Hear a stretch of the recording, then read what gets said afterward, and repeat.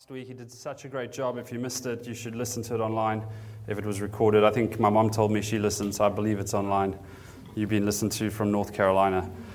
But just did a really great job. And one of the things he said is that if gospel centrality is really a value of ours, then whether we preaching or singing or talking and announcing, we'll just keep hearing it and almost feeling like we're overlapping in a sense. And this morning as we were worshiping, I was like, wow.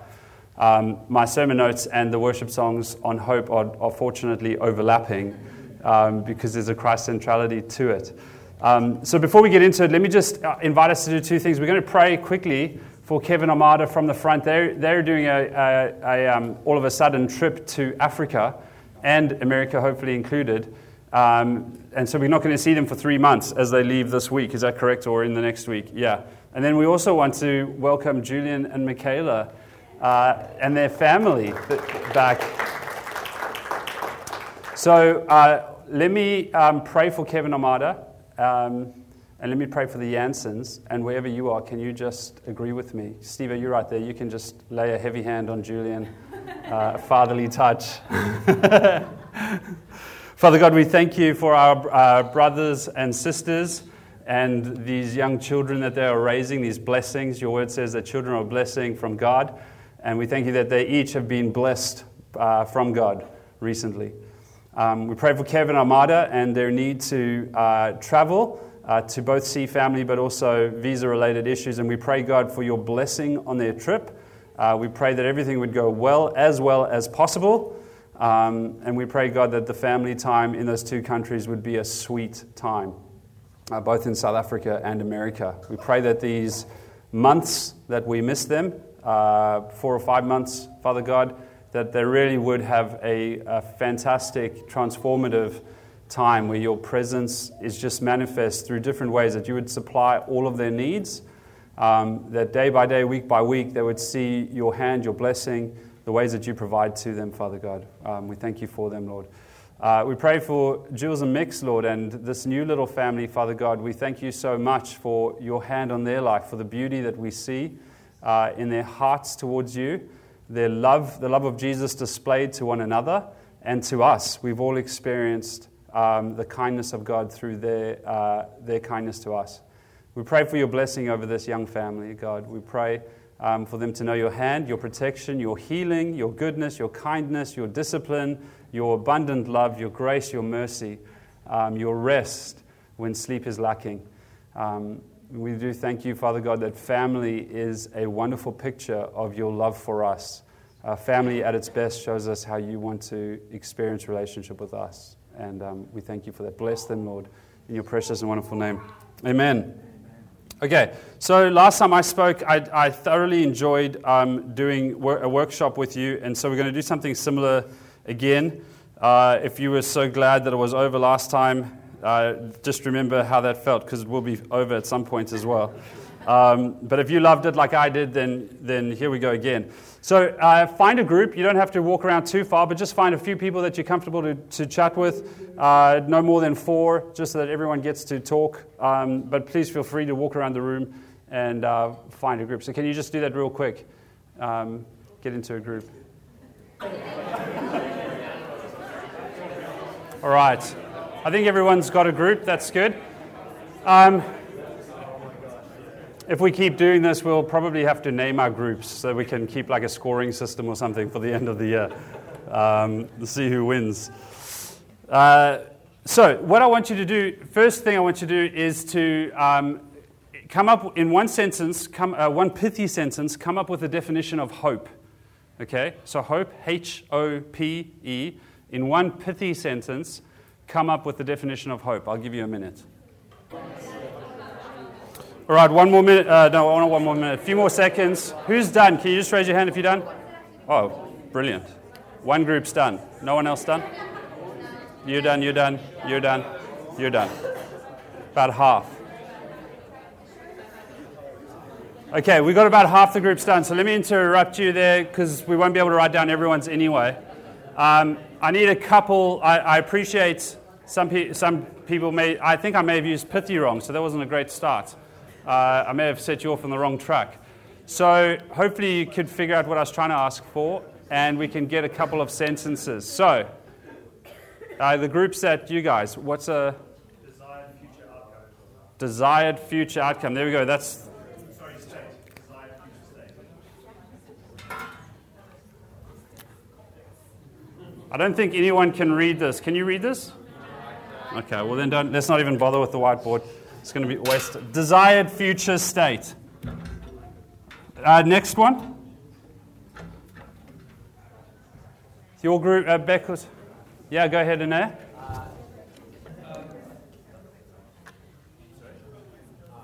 The best is yet to come. The best is yet to come. Hope that the best is yet to come. Great. Hope is eternal life in Jesus. Hope is eternal life in Jesus. Oh, you went the Jesus is the answer way. Very good. Okay. Any other groups? You don't. Desiring for something. Deeply desiring for something. Great. Yeah? I believe it's like self-assurance. Self-assurance. Because instead of the future, like we're also speaking of the future. So Yeah. Self-assurance in the moment or Okay. harboring self-assurance. Self-assurance in a moment. Yeah. Okay. Others? Deep intrinsic push to be open and to step out in what God has for you. The willingness of your heart based on faith. That's what I have. And last group, Kev, your group, last one. We said expecting good things, but like a flexible expectation. Flexible expectation of good things. Okay, so I've said it. So Merriam-Webster, you don't do that for preaching notes. You don't look at the dictionary to understand words. You go look at a Bible dictionary to understand what the Bible words mean in Bible times. But just to understand how we use hope, because we do use hope in English, so to understand from an English dictionary how we use it, it's one of the definitions of hope is to want something to be true that is based on the strength of desire in the person who wants it. So to want something to be true that is based on the strength of desire in the person who wants it. So this is similar to, by illustration, there's a guy named LeVar Ball. Anyone heard of LeVar Ball? Yeah, a lot of people who follow sports have heard of LeVar Ball. LeVar Ball is the father of 3 sons, 2 of which play in the NBA, and he's quite a controversial figure. He tried to start a league that was opposing the NBA. He tried to start a shoe brand that opposed Nike. He hasn't been successful in those things, but he has been successful in raising 2.5 sons, because his third son plays in the G League. In the NBA. And so everyone's quite interested. The G League is the reserve league for the NBA. So he's like one step away. It's not as bad as it sounds. Yeah, so everyone's quite interested in LeVar Ball because how have you raised 2 sons who've managed to get into the NBA? And his answer is, I've spoken into being. In other words, I've had a future desire, I believed for something that I really kind of trusted in myself for, and I spoke it, I willed it, and it came about. What's interesting is some journalists have kind of gone after that a bit to take all of his interviews and listen to all the things that he's spoken into being and kind of show how many of those things haven't come about, really to kind of assassinate his character. But it is also just interesting if one of the ways that in our society we think of hope is willing things to come about or speaking them into being, we need to be thinking about that. Another way, though, the Christian definition of hope, or a Christian definition of hope, is this: a certain expectation of what God has promised in the future that is based on His faithfulness. A certain expectation of what God has promised in the future that is based on His faithfulness. So Hebrews 16:9 says, "We have this hope as a sure and steadfast anchor for our soul, a hope that enters into the inner place behind the curtain." So in the Israeli language, it's talking about the presence of God, a hope that goes right into the very presence of God for us. This verse, so this verse is talking about the person of Jesus, and it says that it's based on His character. So, where's the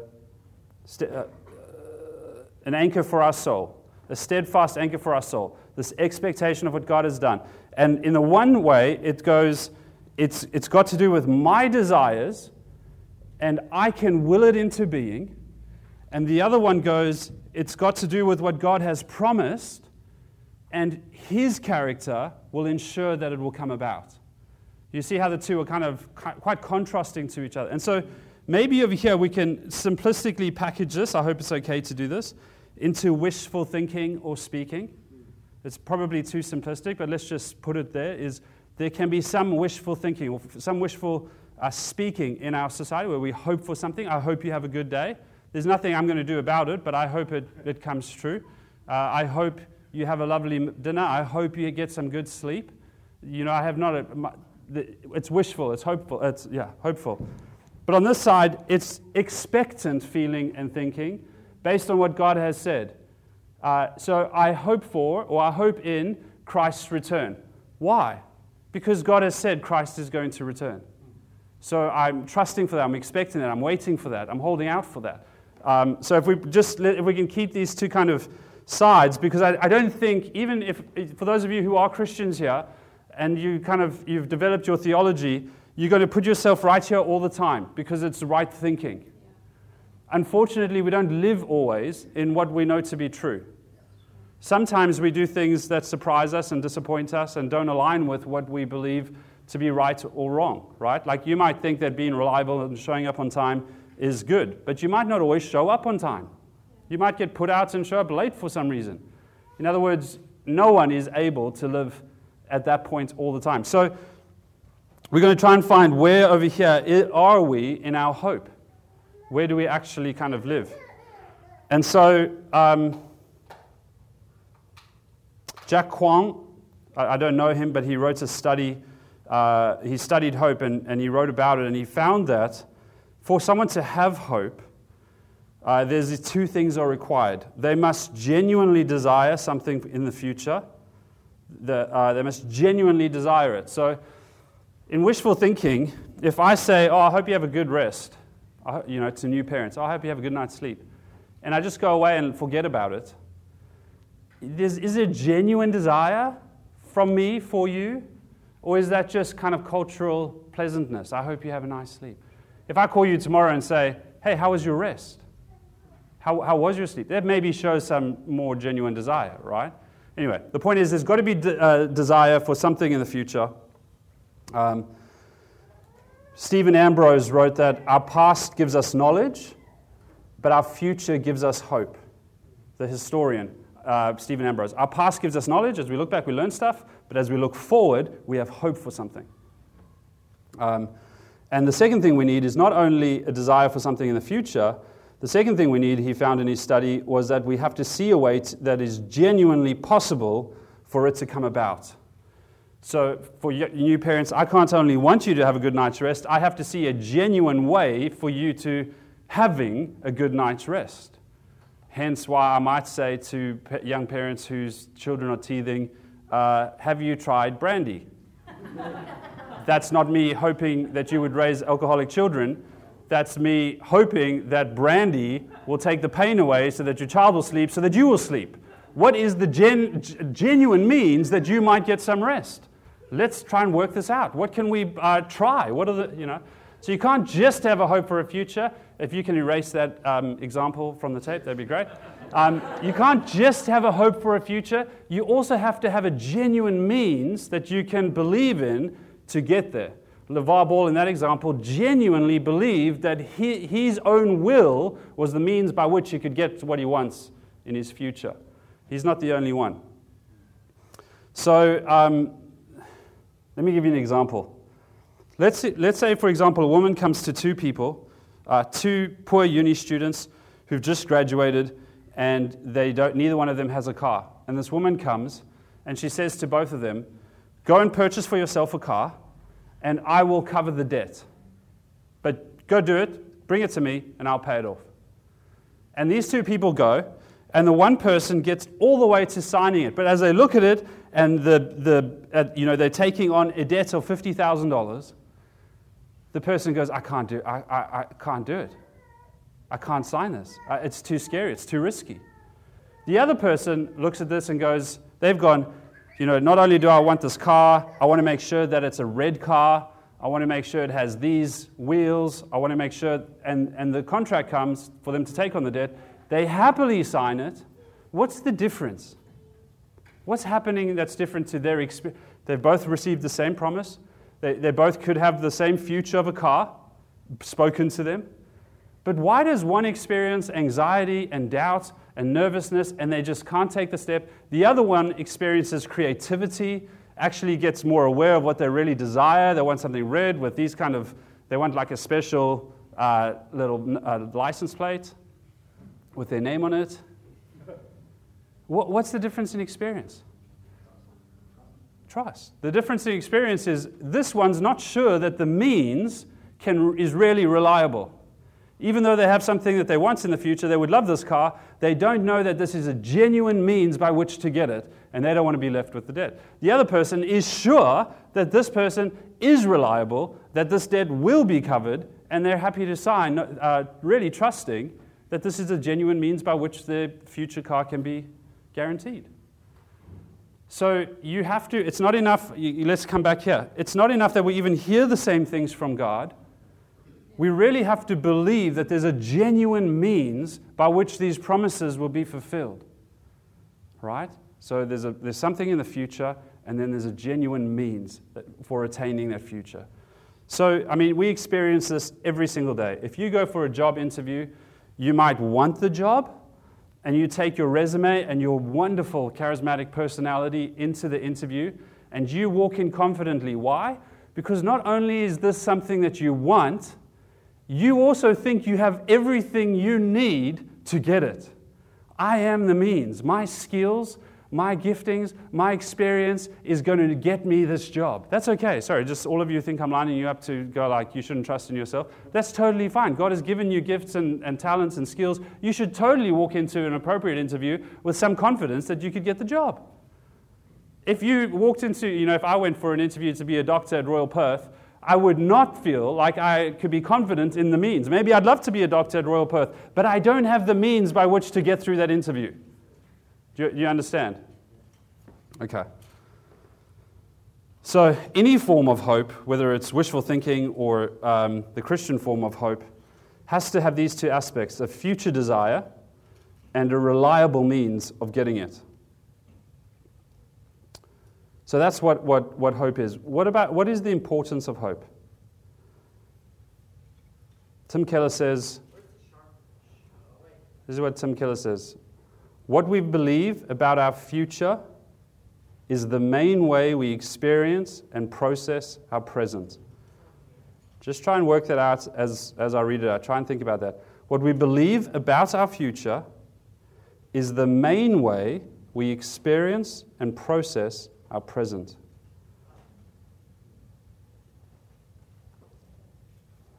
If your hope is to move to Australia and have a better life, and then you move here and your life is difficult, that will be greatly crushing, right?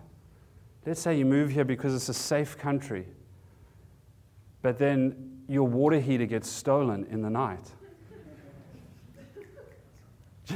Not only will Josh minister to you with empathy and compassion, but you will be like, there's crime everywhere. I haven't escaped that. I'm crushed. What if you moved for better economic reasons and you come and you can't get a job? We could just, what if you did this? What if you bought the house? What if you moved in that? What if you had that relationship? What if we, for these reasons, but it wasn't as we thought? What we believe about our future is the main way we experience and process our present. If you hope, okay, so as a group, I just want you to list like 10 things, and we will try to write them down on the board, not because you can read them, but because then I can remember them. List like 10 things that people put hope in or hope for. What are 10 things people put hope in or hope for? All right, hopefully we've had enough time to collect 10 things together. So there's about 10 groups. Hopefully each group can give me at least one or two. So just let's start from the right. Can you guys, what's something? Relationship. Children, not just children, but how they turn out. Decent's a pretty low bar. I think you can hope for that. Job? Anything more specific? Just a job or anything about the job? Fulfilling, financial remuneration, security. Yeah, great. Hope is a girl's name, I get it. Carrier. Anything else you have to offer? Sorry? Religion. Very good.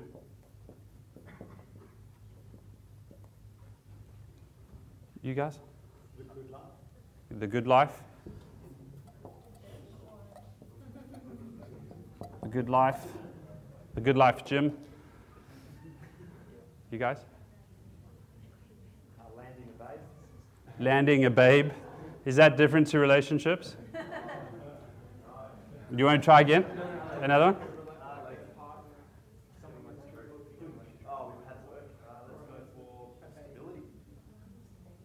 Disability. Stability.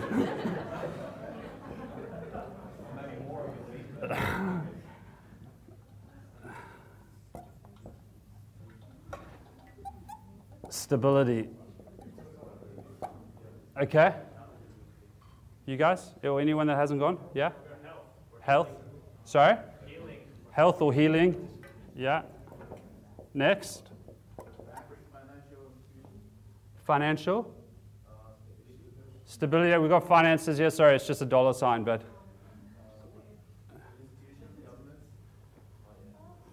Yeah, good. Government.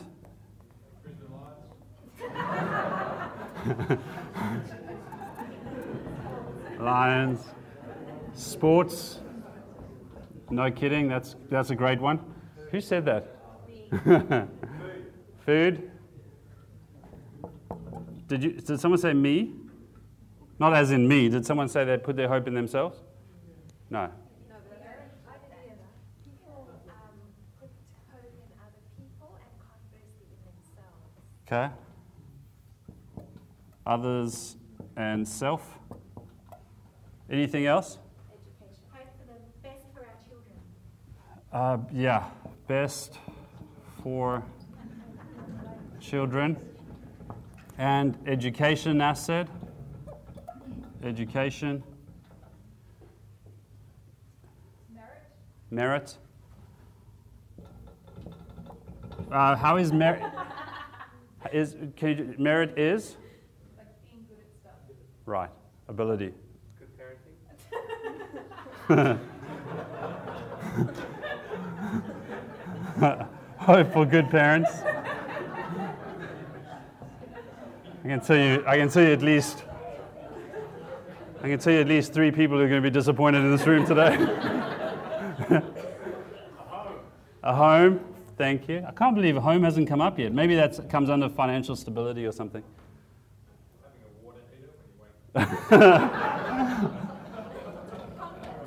Water heater. Okay, let's just say that comes under comfort, right? Okay, let's pause there and let's just look at a couple of these. But we could keep going indefinitely all day. Is the heater on or the cooler? Am I the only one warm in here? It's yeah, okay. This is our dance every week.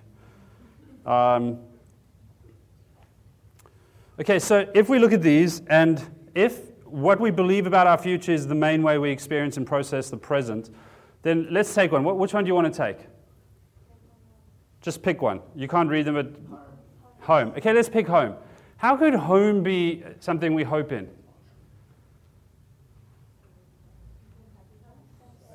Security. Happy home, security home. Security home. Home is security. Sorry? Shelter. So having a home is like part of the Australian dream, right? Or at least it used to be, certainly. So the idea there was that somehow, if you had a home, you would like be growing up, maturing, and becoming secure, independent, right? In some ways, the nervousness about your future is being minimized by the security of your present because you own a home. Is that correct? Something along those lines. So what happens now to young people today as the Australian home has been drilled into them and then they go out into the market and see the cost of a home and what they earn and go, there's no ways I'm going to be able to buy one. What happens? Sorry? Hopeless. Discouraged. Worthless. Betrayed. Angry. Frustrated. All sorts of things could come up. Why? Because there was a hope for the future that wasn't attainable, so the present experience wasn't comfortable. It wasn't easy. You see how what Keller says actually does work out, that our ultimate hope in the future does affect every way we process the present. Well, let's pick another one. What's another interesting one? Relationships. What are we picking on? Friendships or spouses? Friendship. What could we expect in friendship? What could we hope for in friendship? Loyalty, being known, memories, adventures, someone to be there, support, trust. Okay, so again, something that's good, that's God-given. Jesus is called the friend that's closer than a brother. That deserves its own sermon. Isn't it interesting that Jesus isn't the brother who's closer than a friend? He's a friend that's closer than a brother. Why did it say that way around? We'll talk about that next year. But that's fascinating. That is intentionally said that Jesus is the friend that's closer than a brother. But when we think about friendship, we have certain good hopes about friendship. We look at a friend as someone that will keep us from being lonely, alone, someone to enjoy moments with, someone who gets us, someone who we can be vulnerable with, that we can express ourselves to. Who wouldn't like a friend where they don't have to have any filters? They can literally just be themselves, honest with themselves, even more honest with that person than they can with themselves, because they experience from this friend the love of God, the acceptance of God, the kindness of God. Their love for them covers all of their sins. The Bible says love covers a multitude of sins. And our friend and their love for us covers our weaknesses. We want that, right? We look for that. And then as we're walking with someone, a friend, if we've got that kind of some sort of bar of expectation on them, what happens? Let's say you share something which to you feels vulnerable. You've shared with no one. And then you share it with your friend, and you hear it from a third friend which you haven't shared it with. What happens in you toward this person? Distrust. So anger, betrayal, hurt, resentment. We haven't even got into, is this like best or worst case scenario? We haven't even got into, was it intentional? Were they gossiping? Or were they just oblivious of how vulnerable it was? You're immediately hurt. Why? Because it's not first what was their intention. It's the fact that your hope for friendship has already been disappointed by the present. Right? And so any of these things, if they are our ultimate hope, if that is what's going to make life satisfying and fulfilling, if that's what's going to help us to flourish as human, if this is our ultimate hope, and these are good things, and there are good things in them, and we should have some hopes for them. But if they are our ultimate hopes, then they determine ultimately what we experience in the present.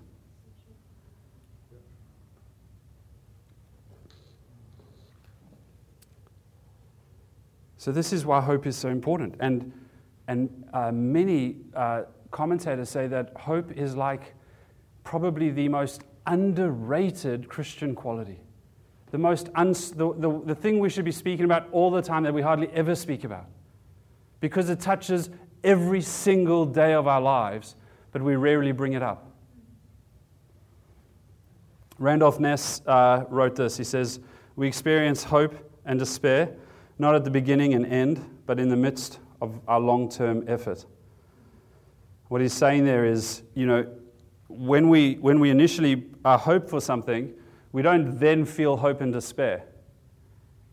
But it's as we journey through the efforts to try and make something happen, if it starts to succeed, we start to feel hope. oh, this is going well. Those of you who've built a house in Australia know the other side of this, where you go, this is going to go well. We've got all the boxes ticked, all the I's dotted, all the T's crosses, we've accounted for everything, and you start the journey, the hard effort, and people let you down, and you experience despair. And that's okay, that's appropriate.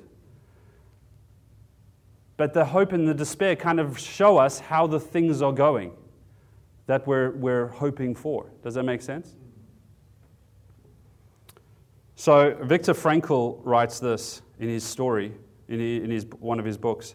He tells the story of a fellow inmate who's in a concentration camp. And he says that this inmate had this kind of premonition or dream that they were going to be released from the concentration camp on the 30th of August, the specific date. And he set his hope on the freedom that was going to come, the 30th of August. Then, as the years started turning around and they got closer and closer to that, so as the journey towards that hoped-for future came, he started realizing this was not going to be the case. Too little had happened for them to be free by the 30th of August. And so he began to experience despair, or as Julian termed it, hopelessness.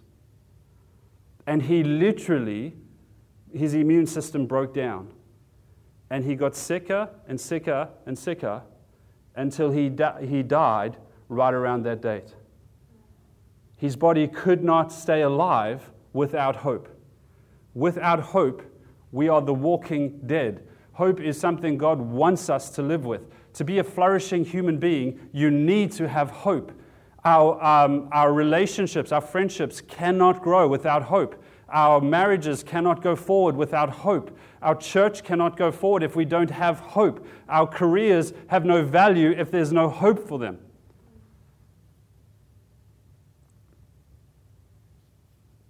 Etc., etc., etc.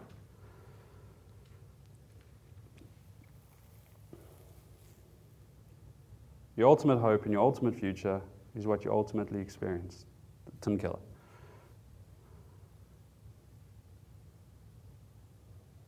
So, last point. How do we find this tree of life? Because that was the second part of the verse. Hope deferred makes the heart sick. That's what we've described.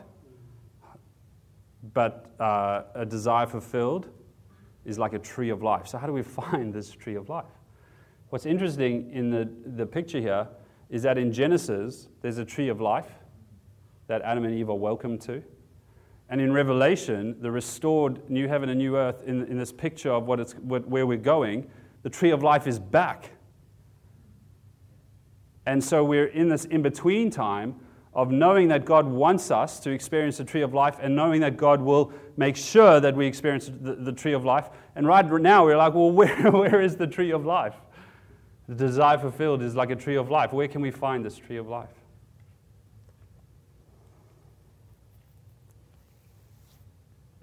So,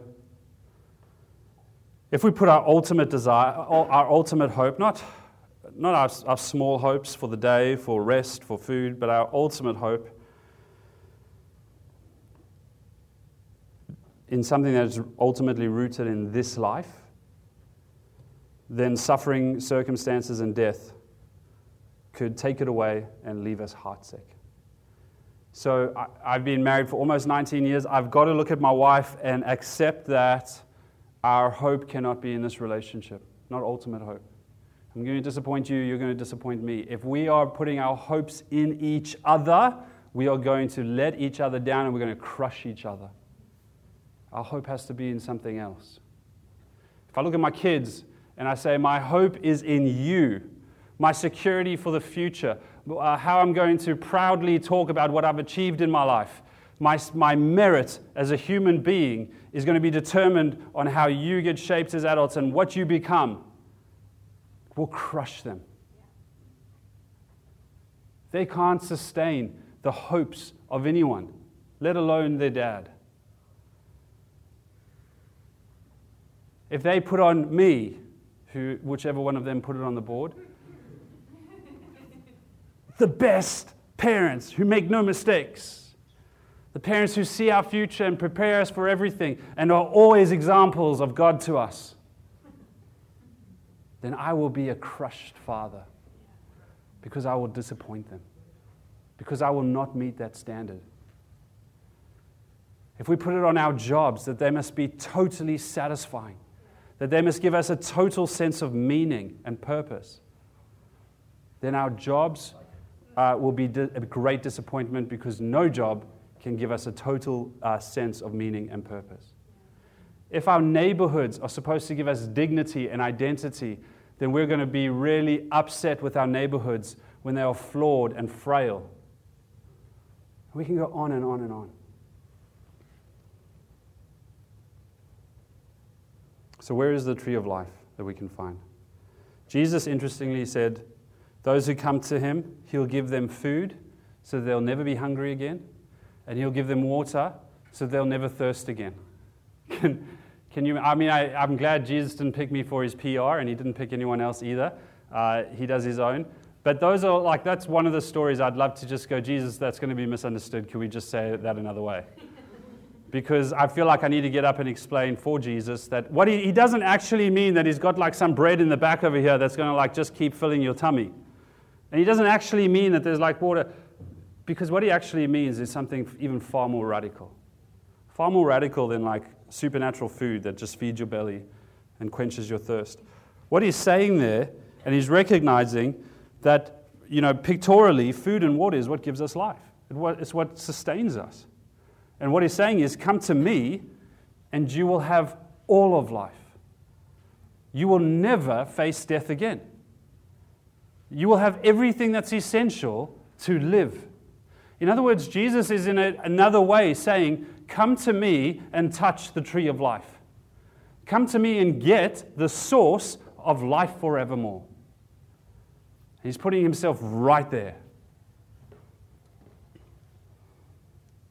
Listen to what Paul says in Hebrews, because I guess the question is, and I want to flip it of, what is our hope is going to be in Jesus because he's our tree of life, but what is Jesus' hope? If everyone has a hope, what is Jesus' hope? Do you know what Jesus' hope is? I'm going to tell you. In Ephesians 1, Paul writes, in him we are also chosen, having been predestined according to the plan of him who works out everything in conformity with the purpose of his will, in order that we, listen to this, who were the first to put our hope in Christ. Paul's talking about himself and his companions there, and the Ephesians. We were the first to put our hope in Christ, might be for the praise of his glory, and you also were included in Christ. We all are those who, by God's predestined plan and will, have put our hope in Christ. He's making this great assumption that our ultimate hope is in Jesus, none of these things.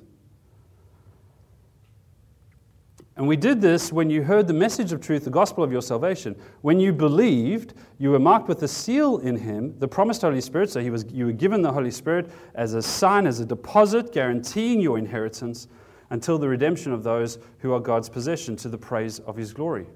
We often think of this rightly. We think of these verses and we preach these verses, I think, in the appropriate way, and show that our future hope is in Jesus. We have been given the Holy Spirit who encourages us, who points us heavenward, and when we think about that, it helps us that Jesus will not let us down, that God is faithful, and we can trust him.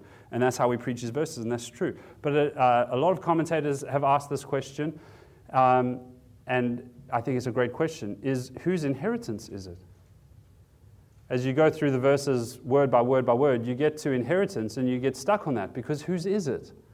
We get that we share it, and I've preached on this over here, that isn't this fantastic? We share an inheritance, but it has to be a living inheritance because no one's dying. So it's got to be something that you share in life. But whose is it? Who does the inheritance belong to? Who's the owner of it? And the answer is that it's God's. It's God's inheritance. And that's so curious and that's so interesting. Because then what is his hope for it? What does he want for it? What is Jesus' hope?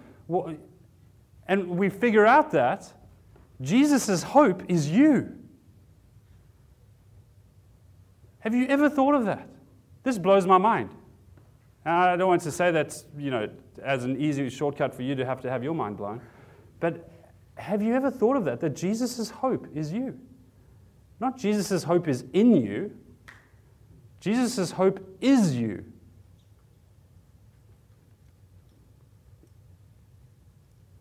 This is what Jesus hopes for. This is what Jesus desires. When Jesus looks for the future, what he desires and hopes for is an eternal inheritance, a future with you, shared with you. That's his hope. That you are his hope. He's not hoping for a house or a car. He's hoping for you by name. That when he went to the cross, he didn't like it, as Anna famously said when she was inviting people to serve at King's Cross. Service isn't always comfortable. The cross wasn't comfortable for Jesus. It's probably good to remind ourselves that Jesus didn't run to the jump on the cross. And yet, for the joy set before him, what was the joy? Why would anyone, let alone the only perfect, pure, righteous, good human, be willing to submit themselves to such a murderous, hateful, painful, brutal, shameful death for the joy set before him? What is his joy? You. For the hope that through his sacrifice he might make righteous the nations of the world and bring them to himself. That through his death he might give life. That through his righteousness our sins might be covered. That's what the grape juice is. A new covenant. The covenant of his grace, that his blood was spilled for us, that his body was broken for us. For the joy set before him, he endured the cross. He was crushed for our iniquities. Isaiah prophesies about him. But his heart, his motive, his reason is his hope for an eternal future with you. Man, that's precious. Why is that precious to me? Because when I misplace my hope, and I've got to go to God and go, God, I feel discouraged, I feel disappointed, I feel hurt today, I feel angry, I feel resentful, I feel bitter, I feel, what is going on in my heart? Where does my hope lie? If I've got to meet him perfectly halfway, it's never going to happen. But why can I run back into his presence and say, oh no, I've lowered my eyes, my hope is in other things. Why can I do that? Because he holds space for me. Because his hope is, he never takes his eye off of me. He never takes his hope off of me. Bringing me into an eternal inheritance is not wishful thinking for him. It's not, Mark, I hope you get here. It's, Mark, my hope is that everything I have done is sufficient for you. And you will be with me. Oh, but Jesus, I put hope in a relationship that wasn't you. Jesus, I looked to my wife to satisfy me. It's okay, Mark. But Jesus, I looked for security in money. It's okay, Mark. But Jesus, I ran after adventures and pleasures. It's okay, Mark. You are still my desire. None of that changes the future I want, the future I see. And it's important because Jesus doesn't base it. Remember, you've got to have a future, a desired future. But the second thing you have to have is a genuine means to get there. Jesus doesn't place his genuine means for his hope on me.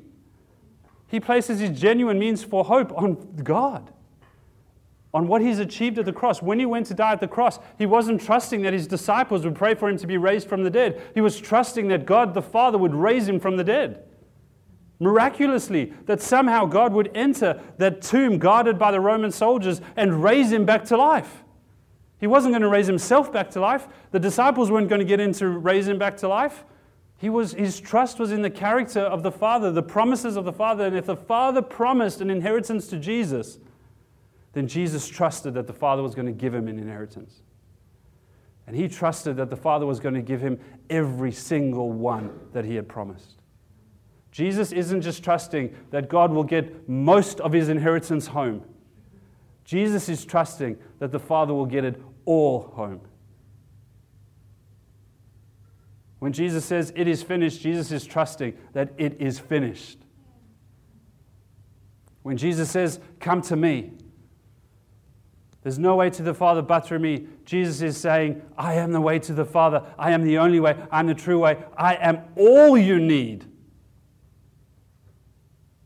He's really trusting in a genuine means. I am wrapping it up.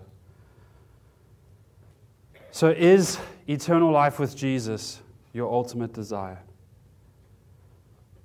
Do you rely completely on Him to get there? I mean, just pause to take yourself out of a theological question. If you've been a Christian for a while or whatever, just don't just answer the question yes. Think about your hopes and dreams. Think about the state of your heart. I've had to, you know why I'm preaching this? Because over the last few weeks, I've had to work on this in my own heart. I've come to the pulpit knowing, and I've said this, I don't even remember who I've said this to, is I don't know if I'm preaching to anyone except myself. I don't know if there's anyone who needs to hear this, but I know I need to hear this. Are my hopes genuinely in the home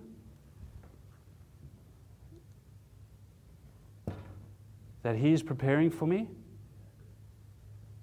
In the relationship that He has promised me, reconciliation with the Father? In the work that He will give me?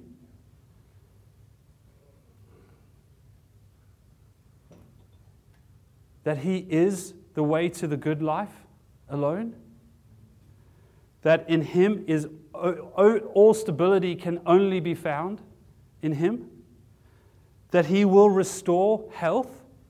So when health goes down, and my hope was in it, so I don't have to be crushed, but I can go, I'm experiencing a horrible relationship with health right now, but I know where the story ends, so it can't crush me. This health, my lack of health may kill me, but it won't keep me dead, because I see how it ends. The government, that He is the government overall. So when my government does things I don't like, or puts pressure on me, or makes my life hard, or does things that are against my convictions or my faith, that I can look beyond it to go, but God is sovereign overall and I can trust Him. So even though the ground is shaky, I will not fall and stumble because He is the one, the King of Kings and Lord of Lords, who rules over all for all of time. This is a blip on the screen.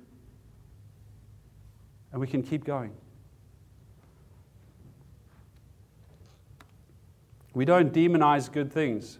I don't go to my wife and say, you are hopeless. I don't need you. I have no hope in you.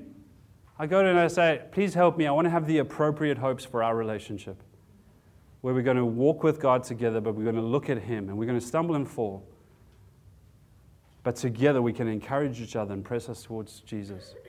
Well, I go to my kids and say, not you're hopeless and useless and you can't fulfill my dreams, but I go to them and say, if you ever feel like I'm pressuring you for my ego, for my merit, for my dreams, please speak up. I want to come alongside you and encourage you towards what God has for you. I don't always know what that is. And when I mess up, I'm going to ask you to forgive me, and I hope that you will be able to do that.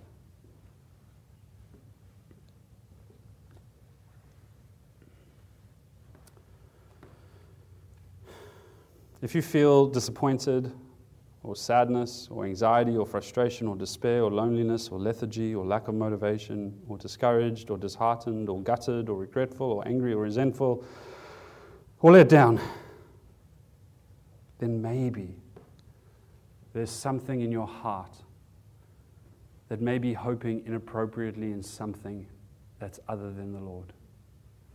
Maybe your eyes have mistakenly. This is what I had to do to a friend recently, is I had to go to a friend and say, I'm sorry, on this thing, there was a hope placed on you that you as a person could never fulfill. And all it needs to be taken from you and go back into Jesus. So then what happens? And I close with this. What happens in the end? How do we know if our hope is on Jesus? This is how. Let's be practical. when our hope in areas are not on Jesus, then we become self-serving because we have to protect ourselves, we have to look after ourselves, we have to provide for ourselves. So it can be in marriage, it can be in family, it can be at work, it can be in friendships, it can be in any situation. From the outside, it can look the same, but on the inside, you're becoming self-preserving or self-enhancing. Because you've got to take care of yourself. If your hope's in Jesus, then you can say this: God, I know you've got me today. So I know that I can therefore go and just be a servant to you, however that may look. God, I know you've got me, so I don't have to look for my kids' acceptance and approval. I can go love them.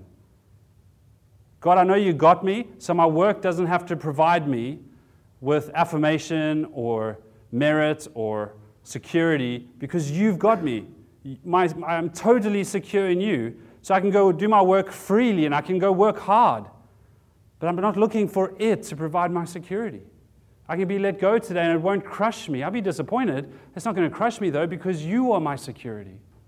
Do you see what happens is when our hope is in God, the outworking is that we can go love others. When our hope is not, and it's in things, the outworking is that we begin to use others. We begin to look for others to serve our ego or our desires or our wishes. And so my question to you today would be, are you in a position where you easily are able to freely love and serve others because you know you're taken care of? Or are you in a position where you feel like you're scrambling and struggling because you have to take care of yourself? You're vulnerable. Because God, and this is the last thing I'll say, God through Jesus, the position He wants you to have is to know that you are taken care of. It's to know that He's got you covered. It's to know how it ends. To put your hope in His faithfulness, in His word, because He doesn't want you to be crushed. He doesn't want you to be deeply, deeply disappointed. He doesn't want you to not be able to get out of bed because you are so discouraged by life. He wants you to be able to look to Him and say, God, I don't understand the suffering I'm experiencing, but I know how it ends, and I don't really know how we're going to get from here to there. Every now and then I used to get migraines. 3 times I ended up in the hospital. This is what happens with suffering. And I'm sorry that I'm using such a simple health thing. I know some of you experience far worse. But in those moments where I couldn't imagine my head feeling any more pain, when they give you medication, there was great hope that this would take me back to that place of no pain. And I'm over here, and the distance has got great, and I cannot wait to see how this works. I start looking deeply forward to it. Profoundly forward to it. Distracted by anything. Hey, Dad, would you like to play basketball? No, all I want is this. Hey, Mark, do you want to go on a date? No, all I want is this. Hey, Mark, would you like $1 million? Not really. What I really want is this. Somehow suffering focuses you on the promise of what God has, the healing and health and wellness and goodness and presence of the Lord and relationship with all the saints. In other words, your circumstances and suffering don't destroy you or crush you. They hone in your focus on what He's promised. When things are going really well, it's quite hard to know where our hope is. But when we hit the bumps, what do we long for?